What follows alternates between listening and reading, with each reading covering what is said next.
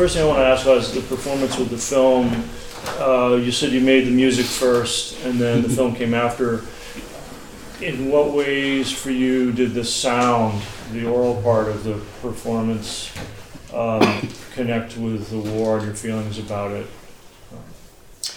I mean, the whole story is that when this Second Iraq War started, I was about to, or I worked on a composition which I was asked to work on for a festival in Austria, and the theme should have been deep sound, like low frequencies. Okay.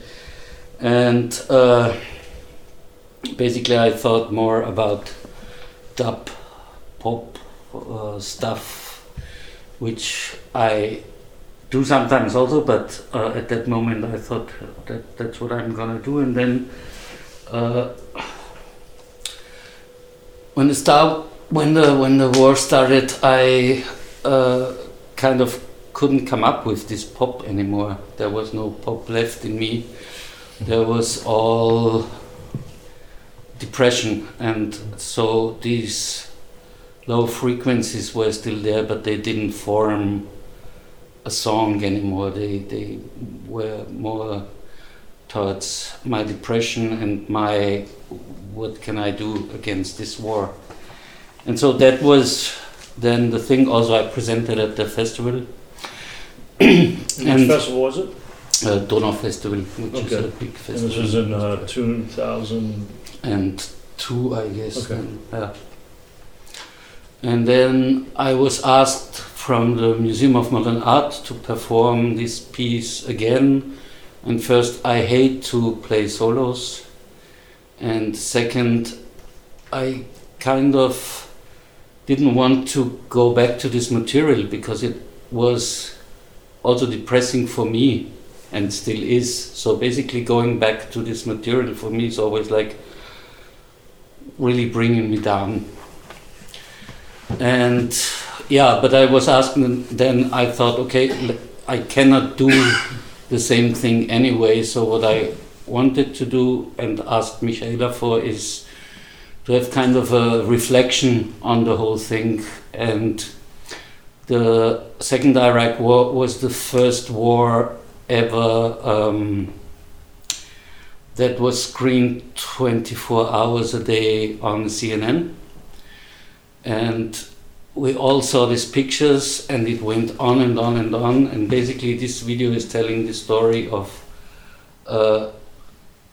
watching the war, and eventually it becomes a wallpaper because you just cannot see it anymore, and then you become so used to it that it blurs out. It's just, it disappears. You cannot live with it. You get used to it, but you cannot have it consciously always with you. So you kind of blur it out, and that's what the video is about. Mm-hmm. And I thought that's, especially in this museum context, and I thought that's more interesting to sit down there and play my composition. Mm-hmm.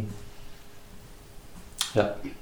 So now when you did it, you're using the materials you constructed for the piece, and you manipulate them in real time. Yeah. So it's kind of like you said, an improvisation on those Right. things. Yeah.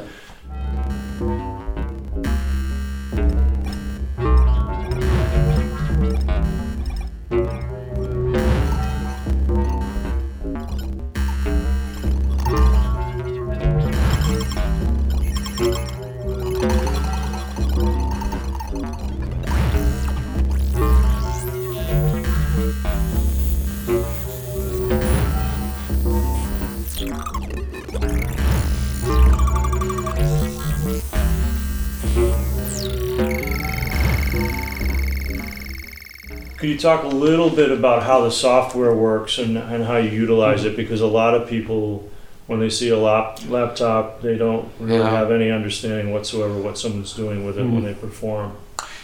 The problem is that if you see a saxophone player, I think you also do not know what he's doing actually. Yeah, I like but to tell you believe people you that. do. I mean, maybe you know, but people in the audience think they know what the saxophone player does, but they have no idea, I think. And as there is a few, if at all, saxophones player that would build their own instrument, I have to admit that I have no idea what I'm doing on the computer because I do not understand it as well. Mm-hmm. I mean, I'm not a programmer, I'm a user, and I cannot explain you a program that I've not. Well, I don't mean so much like that because that would be completely confusing for Yeah. me too, since I'm not very technically oriented. But I mean, when you're working with sounds, do you create the sounds and then run them through different process that you know what will happen? Like basically, if you could talk a little bit about how you deal with a performance, especially since you don't like to do solo work so much when you're, let's say, improvising completely with somebody or working on material with So, tunes. I mean, the basic sources are it is samples that I use since a long time. And the other part is sounds that I either get feeded into from another musician or that I create in the moment in the computer. And the samples I use, I do also not use as the sample as they were recorded, but I treat them, process them. So, and the good thing about it is that I know them because I did most of the samples I play with. I loaded in 1995. So it's like a guitar player knows his strings, I know my samples, and I can kind of tell where it goes. And I mean, what most of the musicians would say is very boring, that I still have the samples from 95, is actually what I'm experimenting with to get a kind of control over my instrument that would be different if I would play every day with different sources. But as with any other instrument, and I did play instruments, so I know what I'm talking about, I still can surprise myself, of course. It's not that I do not invent sometimes things voluntarily or involuntarily. But yeah, I have a kind of a control over it, and I can basically take a saxophone sound and play a drum sound with it, or vice versa, make a drum sample sound more like a saxophone. And the other thing is live processing. And the way you interface, you have these like the sliders basically bring up levels. So you're running multiple, is it one program or is it multiple programs, or the program has multiple sections that you're bringing in and out? It is one program that basically you can build, within that program you can build your own instrument, because you got, let's say, 100 patches you can choose from. And so when I play solo, I have a different system than if I play with a band, or I play a different thing with a saxophone player than with a drummer. So whatever I need, I prepare it before. Like I assemble the different patches and use it. And the sliders are basically the MIDI faders are because you would have only one finger on the trackpad, and the MIDI faders allow me to treat several parameters at the same time. So it's not just a volume thing; it changes the parameters. No, everything. It affects all kinds of I can say, let the new sound in, or do not let it pass, or I can say pitch, or I can say volume, or start and end, and all the things. Thousands of parameters. And one thing that strikes me is that you never listen ahead of time to what you're assembling. You kind of do it in real time, and what you're hearing happens at the moment that, let's say, if I'm playing with you or somebody else, as they hear it. Is that, I mean, that's obviously a choice, but is that so that this element of surprise is in there as well? Because like you said, you know the instrument, you've worked with it, but somehow you're creating something and you don't know exactly what it's going to do. Yeah, but I mean, basically I know, I can't I wouldn't be able to sing along with like no, but I know what will come out, so I cannot completely, I mean, of course you can always completely fail, but the idea is that I do not completely fail.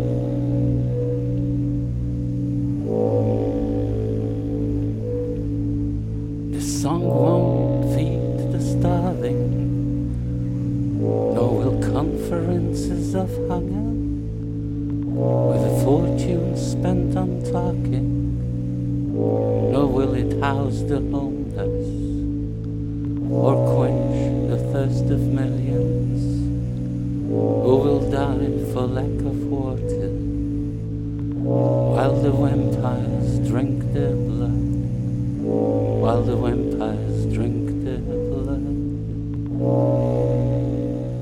Also connected to the performance tonight, both with Joe, most explicitly with Joe's poem that you made a song out of, and then the film and music connected to the Second Iraq War.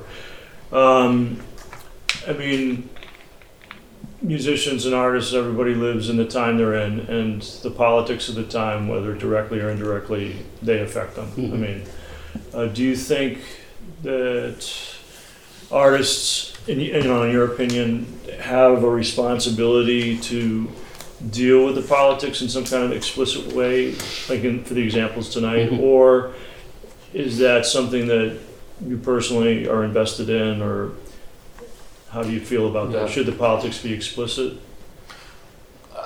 I mean, no, the politics doesn't have to be explicit, but I think the artist has to be aware that he's responsible once he's up on stage, because he's influencing people down there, and he doesn't have to sing "Stop the War," but he's still up there and people look up to him, and so he shouldn't behave like a complete asshole.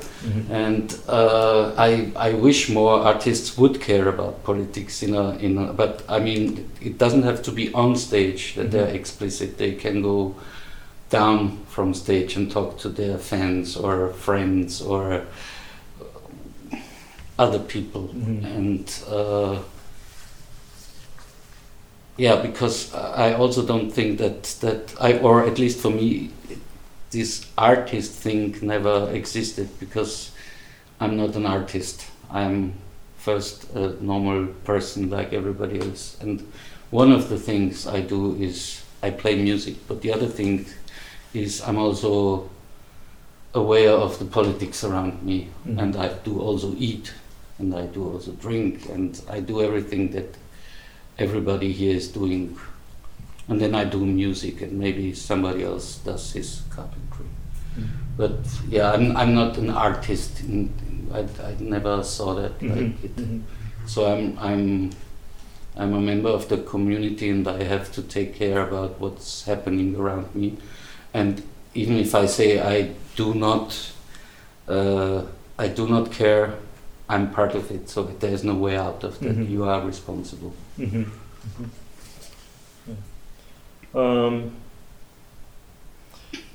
I mean, we've worked together for a long time, so some of the questions I have we've talked about already, but the way you got to performing music is, I think, quite interesting. I mean, you've got a fascinating background with your family and the things that you were exposed to in terms of recordings and stuff.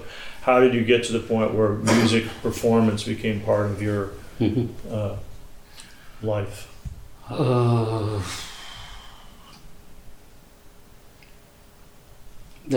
That was an incident, actually, because I met with a friend. We both were conscious objectors of military service in Austria, and we both went into jail for it. And we had a group organized to organize people who are in this situation. And one of my friends was a punk, and I did listen to free jazz, and we were really interested in each other. Like, he would play me some punk stuff that I thought is really awesome, and I taught him free jazz, which he thought is awesome. And then we sometimes met in his house and just played. And then we had a friend who was a painter, and he once was invited to paint a room like this, the walls. And so he said, if we want to do music along this, so it was 18 hours concert. Oh, wow. But it was not a concert. We did it. And then there were some people, they asked if we would do something again, and we said yes. And at that, there were people, so kind of what were everywhere you I playing played at that were time? some people that asked Were you again. playing guitar at the time, or I played like, how do you say, little instruments and guitar and saxophone. and what time was this? What year? roughly? 87. Okay. Mhm. Okay. So it started off with like this kind of DIY sort of approach to music that led to, like, did Yeah, you take I mean, lessons? You just mess around That with the that was a instruments? time when I still thought that first musicians are a great bunch of guys, which I do not anymore, and second when I thought you have to be a kind of a virtuoso in order to play music, and later on I found that there is, we talked about this, there is two ways to Mhm. see music. The one is the virtuoso way, and the other way is the idea thing, like, let's say, Velvet Underground versus Frank Zappa. And so I started to organize concerts for musicians, free jazz and art rock by the time. I organized concert for Brötzmann or Fred Frith and blah blah blah. And then, for example, Fred Frith was one of those guys who told me and taught me that when he started, he couldn't really play the guitar, but he had some ideas he wanted to get out, and that was kind of okay. Then Mhm. I tried as well. It's a permission, sort of, to do it. Yeah. Coming So from yeah. And again, what was the question? Well, I was just wondering how you Um, got to where you are now with the music, and you were saying you were first doing, kind of experimenting Yeah. and just messing around with sounds, and then you started programming concerts at the same time. Yeah, and then through this organizing concerts, it, like, I started to know musicians, so I knew, for one, that not all musicians are great people, and the other thing I learned is that a musician is somebody like me, or I'm the same as a musician. Before growing into that, I thought he is the stars, and I can do some. I shouldn't be a musician Mm-hmm. because I wouldn't not be good enough. Then once I got to know them, I saw they all started, and some of them, as like Jed Fair as a perfect example, is a guy that definitely cannot sing at all, but he makes the best of it, and he learned what to do with the little he got, and he's incredible. I love him. He's doing great stuff. And Lou Reed hates him for that. So, yeah. Okay, well, I have one last question, and we'll open it up. We've talked a lot about cinema, like filmmakers that we like. Has that interest had any kind of impact on the music you make? The way you construct things at all, or is it just something you enjoy and you pursue it on its own terms? I mean, it has as much impact as everything else, like politics or music or a good meal. Mm-hmm. Well, I mean, film, of course, there is films where I could say they directly inspired me to do things, which is, for example, the Godard movie Et là pour moi, which is in so many ways incredible on the soundtrack, that it directly influenced me, but on the other hand, it's art in general and life in general inspires me for music. It's not necessarily music that inspires me to make music.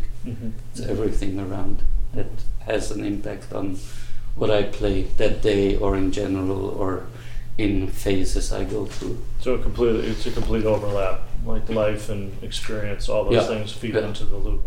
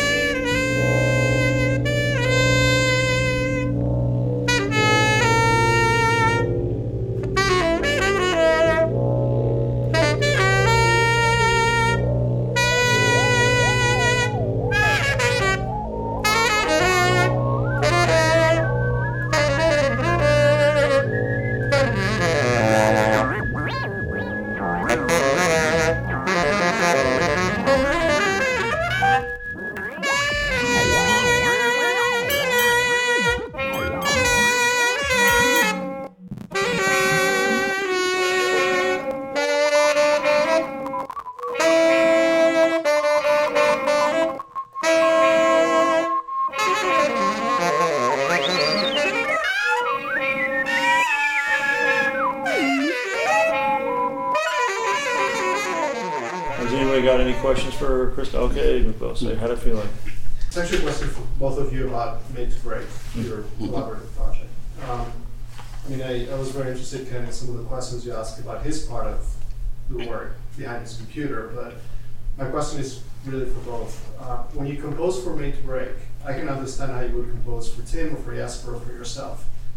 What do you write for Christoph? How is it that you compose his parts?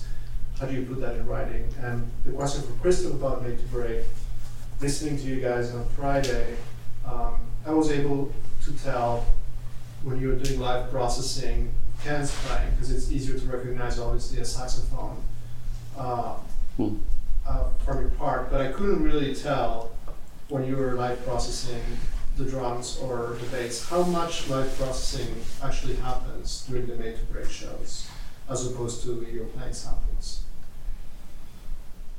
I mean, the one thing I have to say up front is that I sometimes sample an instrument and keep it in, and then I use it in a part where I should play a sample.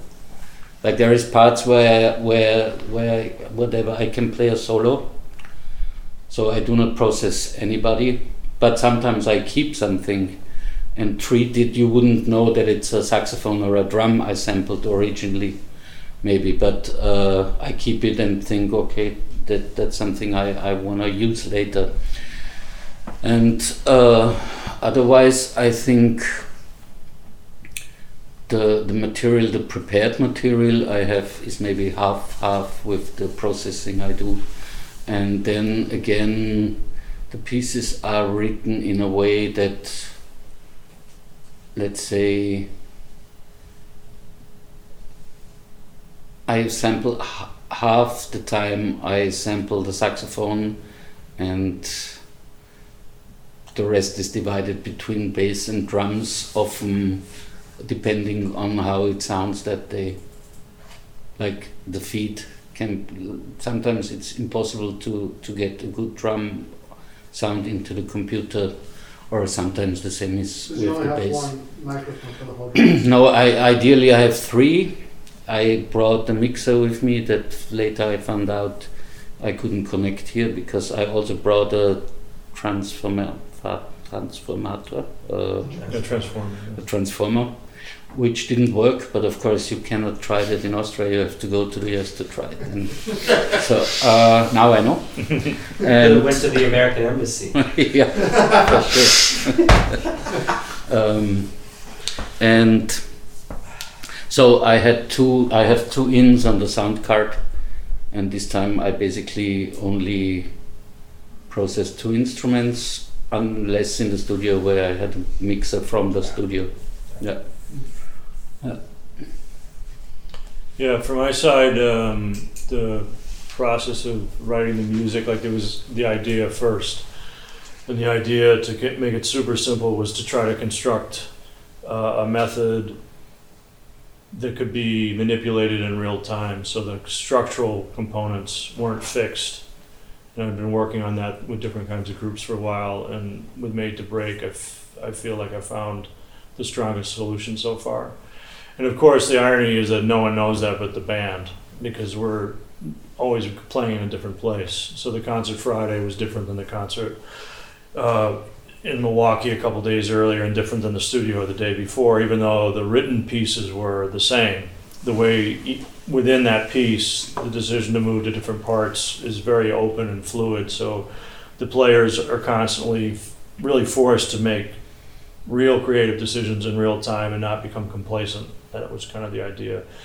And part of that idea initially was when I approached Christoph with the concept, or invited him to join the group and see if he wanted to do it, was that he would be, let's say, a randomizer, that the composed elements would be dealt with by myself and Tim and the bassist, and then Christoph would just confront us, so to speak, or knock things around. So we would, even within the structural thing that was fluid, there was this added element that would make it even harder to predict what would happen.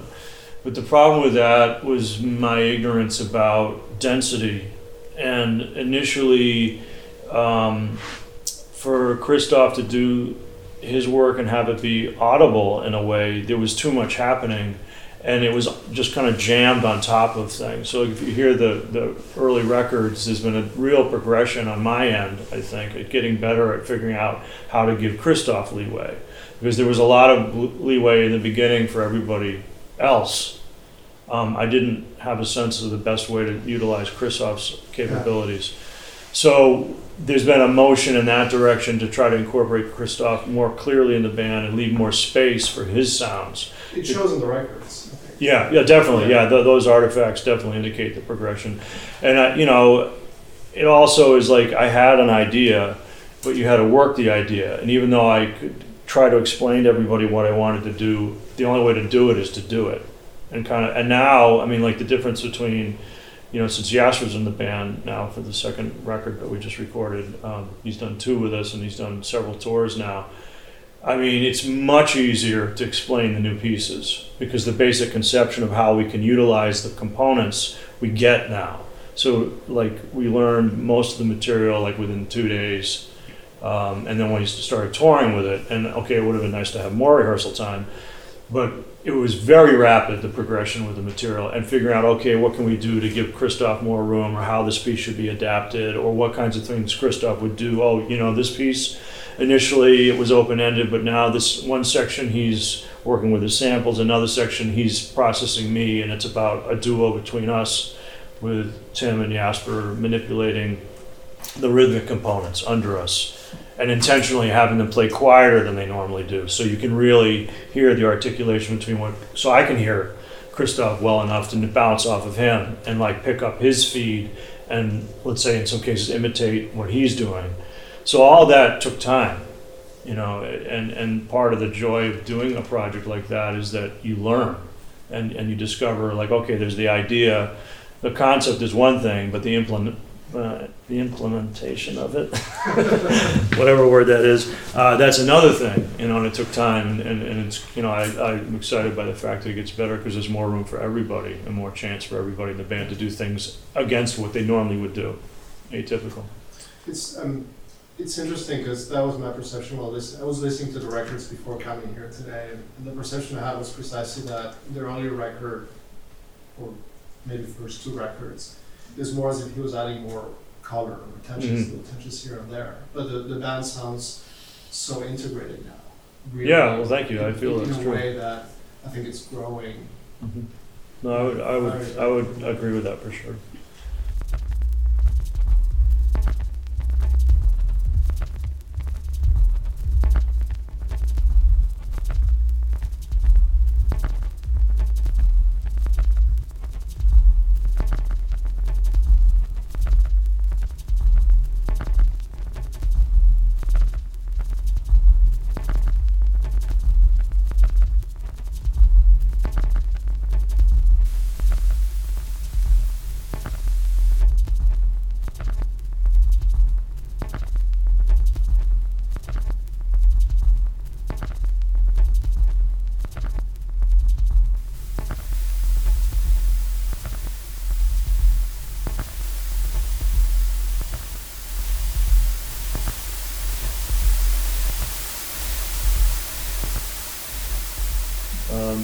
Another question for Christoph?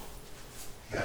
Michael. So I know you lived in Berlin, I know you lived in Vienna for quite a while, you spent some time in South America. I also know that you're an avid music listener and an avid attendee at concerts for many, many years, and you've seen everything. What today in Europe is standing out for you, or anywhere for that matter, in music especially?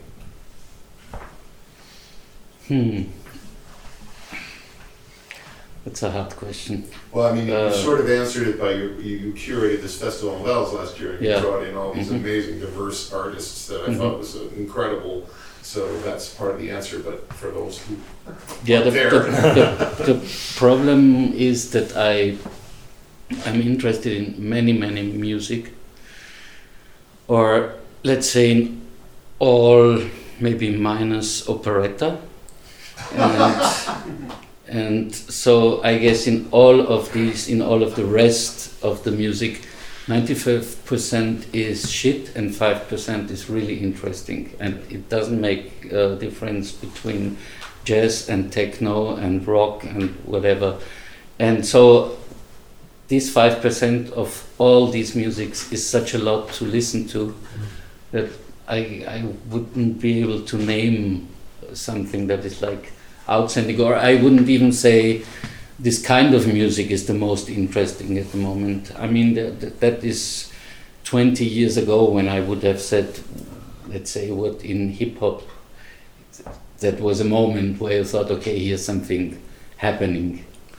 But now there's nothing completely new and overwhelming, but at the same time there's so much good music out that I have no moment to be bored about what's happening today. And of course you have some artists that you especially like because maybe they are politically explicit or because they made a strange move within the last years or things like that. But no, and also the festival, for example, I was very satisfied with what I invited, but if you would give me money to invite who I want to invite, it would be different. For example, one thing... are expensive. Yeah, no, not even expensive, but the problem is that the flag companies always get more than the musicians these days. And so, for example, to invite the Cumbia band, which I would really love to, I know some of them because I part of my life I spent in Latin America. It's impossible. It's just impossible. For the money that the flight company earns on a Cumbia band, you can do 5 really great European bands, and that's the problem. Mm-hmm. So the festival that you want to do will never happen. Mm-hmm. Well, maybe then more in terms of not individual artists, but scenes. Because I know you get around a lot. Where do you think it's bubbling? Where do you think it's dry? Where do you think the next thing's coming? Or the next community is picking up? Mm-hmm. You know. That I really do not know. I have no idea. I mean, as long as I look at different scenes in the world, I always see a up and down. That be in Buenos Aires or in Vienna or in Berlin, it's always waves. So I wouldn't be able to say there's something that's really developing without telling you that half a year before it was really down. One word: exploitation, veiled by religious and political illusions, naked, shameless, direct,